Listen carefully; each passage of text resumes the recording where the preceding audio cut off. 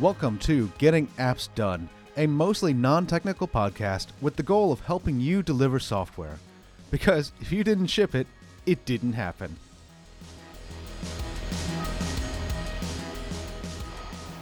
Hey folks, welcome back. Today we're going to talk about our fourth part of our series on motivation, particularly talking about dev teams, but actually a lot of these concepts apply to pretty much any role realistically. And what we wanted to talk about today is people doing the wrong job.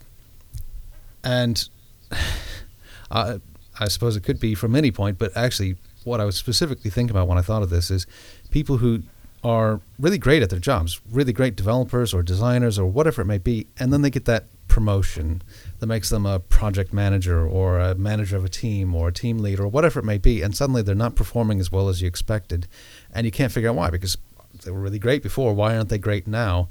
And a lot of people miss the fact that it's actually just because they're doing the wrong job now. And that's, I mean, you kind of even just describing the situation, it's kind of almost obvious what the problem is they're not as skilled in that particular, this new set of skills that they have to be a project manager or product manager or, whatever that they're moving into. They just don't quite have those yet. They don't have the confidence to do that yet. They don't have any of the things they need to do that, and they might not want to. I think that's the key thing, because you mentioned it before with the episode. I think you're absolutely right. Anybody can learn to do any job. Whether they want to or not is a very different story entirely. And when it comes down to it, motivation is much stronger when you're happy about something than when you're just forced to do it. Discipline only goes so far. We can only do so much based on discipline and enforced behavior.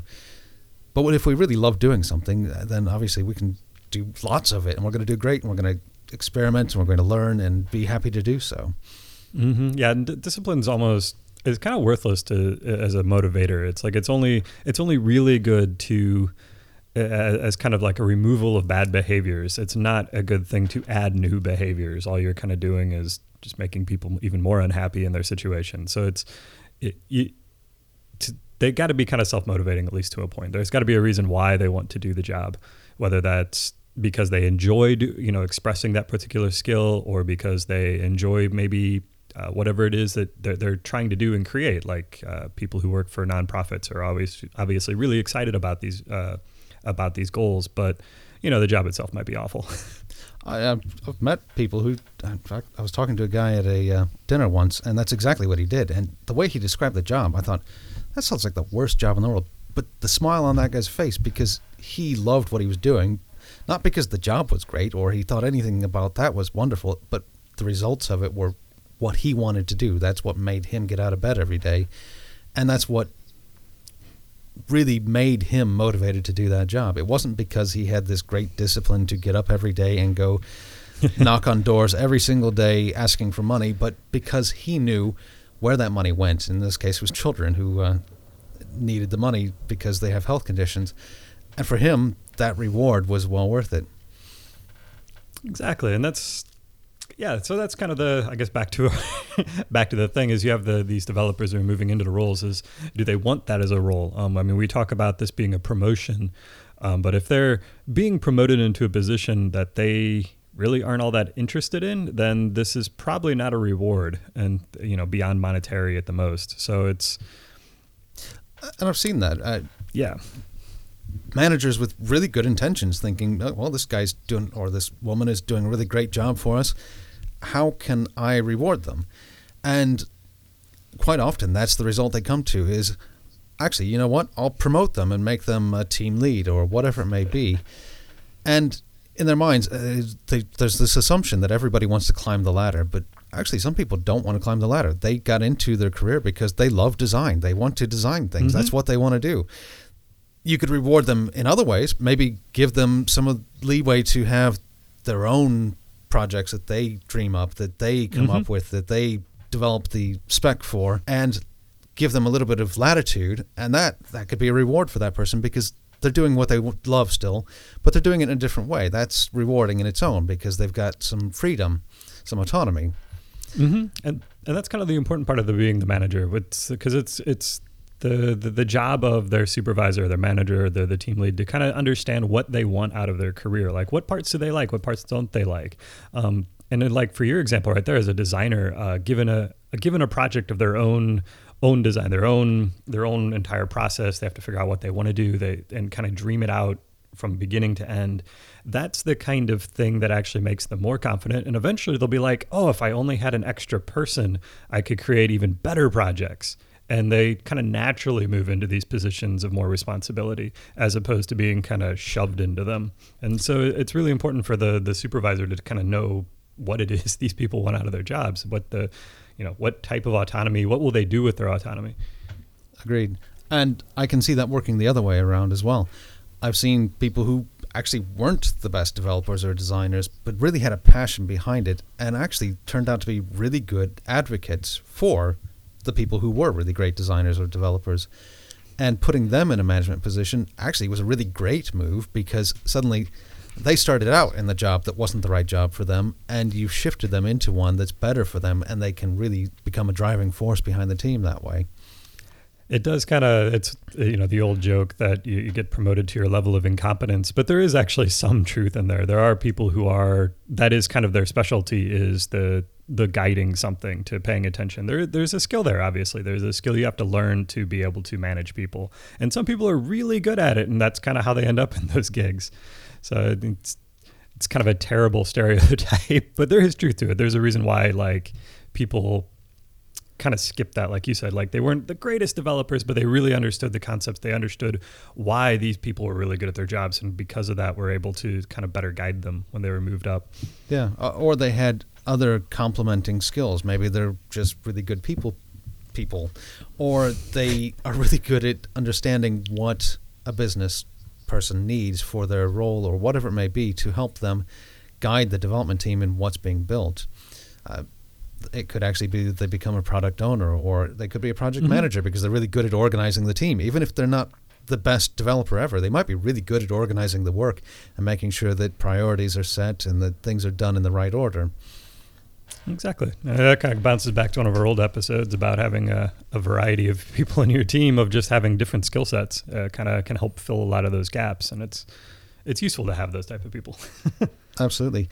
And not only is it useful, but it's rewarding to everybody. And that's, I think, the key here, is that when people are put into a position where they're doing something that isn't a right fit for them, they're going to struggle, and it's going to be hard for them. And they're never going to be fully motivated to work really well, because it's just going to seem like a lot of effort. It's going to feel like a lot of pain.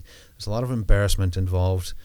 And a lot of organizations aren't set up to identify that in the first place, let alone then doing something about it to improve that situation, whether it's to move them into a different position or to find a way for them to work with the team better, or whatever it may be. They kind of have this set in stone. You work A up to B, you work B up to C, and that's just the way it's got to go every single time. And that's not always the best way. Sometimes you got to pull in a D and move them up to Q, or whatever it may be. Stretching the alphabet analogy there. I was a little bit. But like I would say,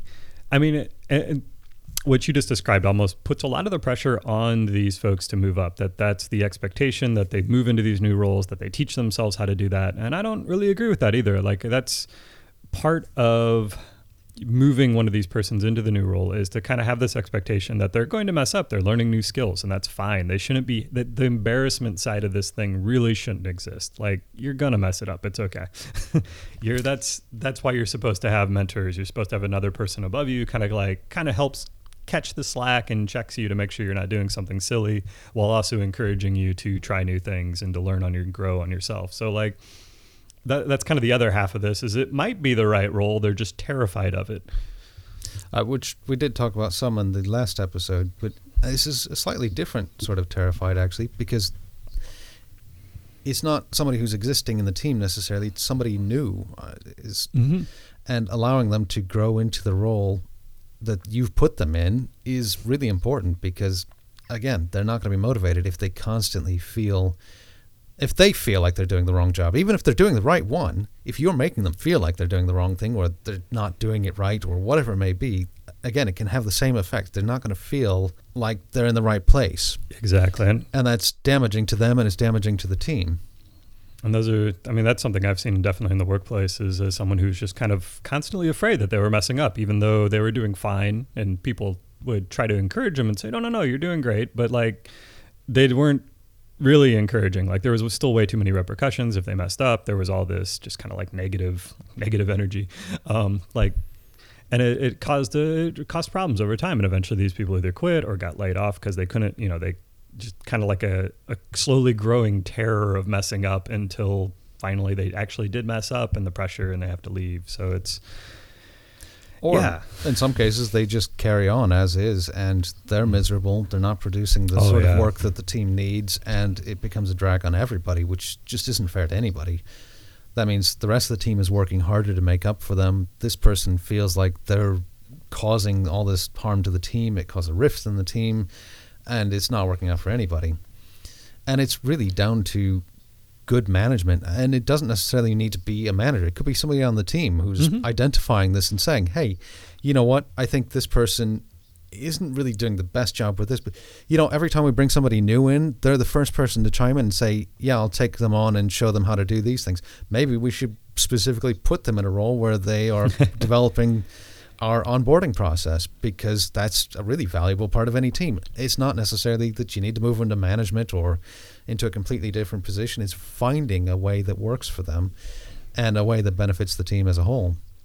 I am a big proponent of having roles for people. So, find out what they're good at and creating a role that matches them to the best that your company can allow. Because, obviously there's kind of limits on how flexible you can have. If, this one person's horrible about testing, but you don't have anybody else to do testing, well, then the horrible person's probably going to have to be doing it. But it is important to like what you just described, someone who's really good at training. Well, then, yeah, absolutely. Kind of like make that part of their role, or at least the part of their responsibility. They're the ones who are in charge of training it, making sure that these people get trained, because they're good at that. And so they might not actually end up doing the training themselves, but they might give advice to the person who does end up training, which kind of increases their own confidence, their own skill set. So it's, and it can help them with the rest of the role. In the case where we were talking about somebody who actually doesn't do a bad job, but they constantly think they're doing a bad job, by giving them something that they own and they feel really confident in, you're actually encouraging them in the other side of the role as well. They start to see that actually I provide value to the team. Even if I'm not the best at refactoring, I can do some refactoring, and I do this one thing really, really well. This is my thing that nobody else does. And that provides a lot of value as well. Just building people up by giving them a role that's theirs, something that they can be proud of, makes a huge difference to the team. The biggest difference I've seen between like people who are identified like rock stars or the highly motivated people, it's always a confidence first fear kind of equation. Like these are the people who are confident in their roles, that they can get the thing done, and confidence is just kind of the other side of being really good at something. I would agree with that. Yeah, it's either because they've got that confidence built in for whatever reason, or because your team is set up in such a way that the moment they came in, they felt that they were part of the team and they were contributing because they just happened to know something or whatever it may be. It built that confidence early on. Not everybody's that way. Some people, you got to help them build that confidence because they can't do it themselves, or they weren't lucky and just happened to know the one thing that you really needed when you hired them that made them off the bat immediately feel like they were contributing. Exactly. And it's such an easy thing to do, though, to help build that confidence, when it's basically just remove fear of failure, to remove the consequences of failure, which may require a good bit of effort on your part to make sure that they're not taking riskier trying to do things that are too risky that are going to end up resulting in, massive fires or buildings burning down. But that's part of what you can do as a manager, is to kind of set them up for success. And if they do fail, just set them up to retry. Yeah, I think that's the real thing there it's having empathy for your team as a manager and understanding them, and not just managing them, but actually being a part of the team. I've seen that a lot as well. Managers just don't understand the team because they feel like they should be above them. That's just completely wrong. You're part of the team too, and you should know who your developers are, your designers are, your copywriters are, whoever it may be. You should all be working as one cohesive unit, and if you're not doing your job. They might actually be doing their job just fine, and you are the one failing. Exactly. Yeah, and it's something kind of really vaguely defined for managers. There's not really there's really not like a good one description of what a manager is supposed to do or be like. But so it's a bit of empathy. You have to kind of learn it on your own. You have to learn how to fit your team, to figure out what the gaps are in your team, and to learn how to motivate and to, not scare them to death every day.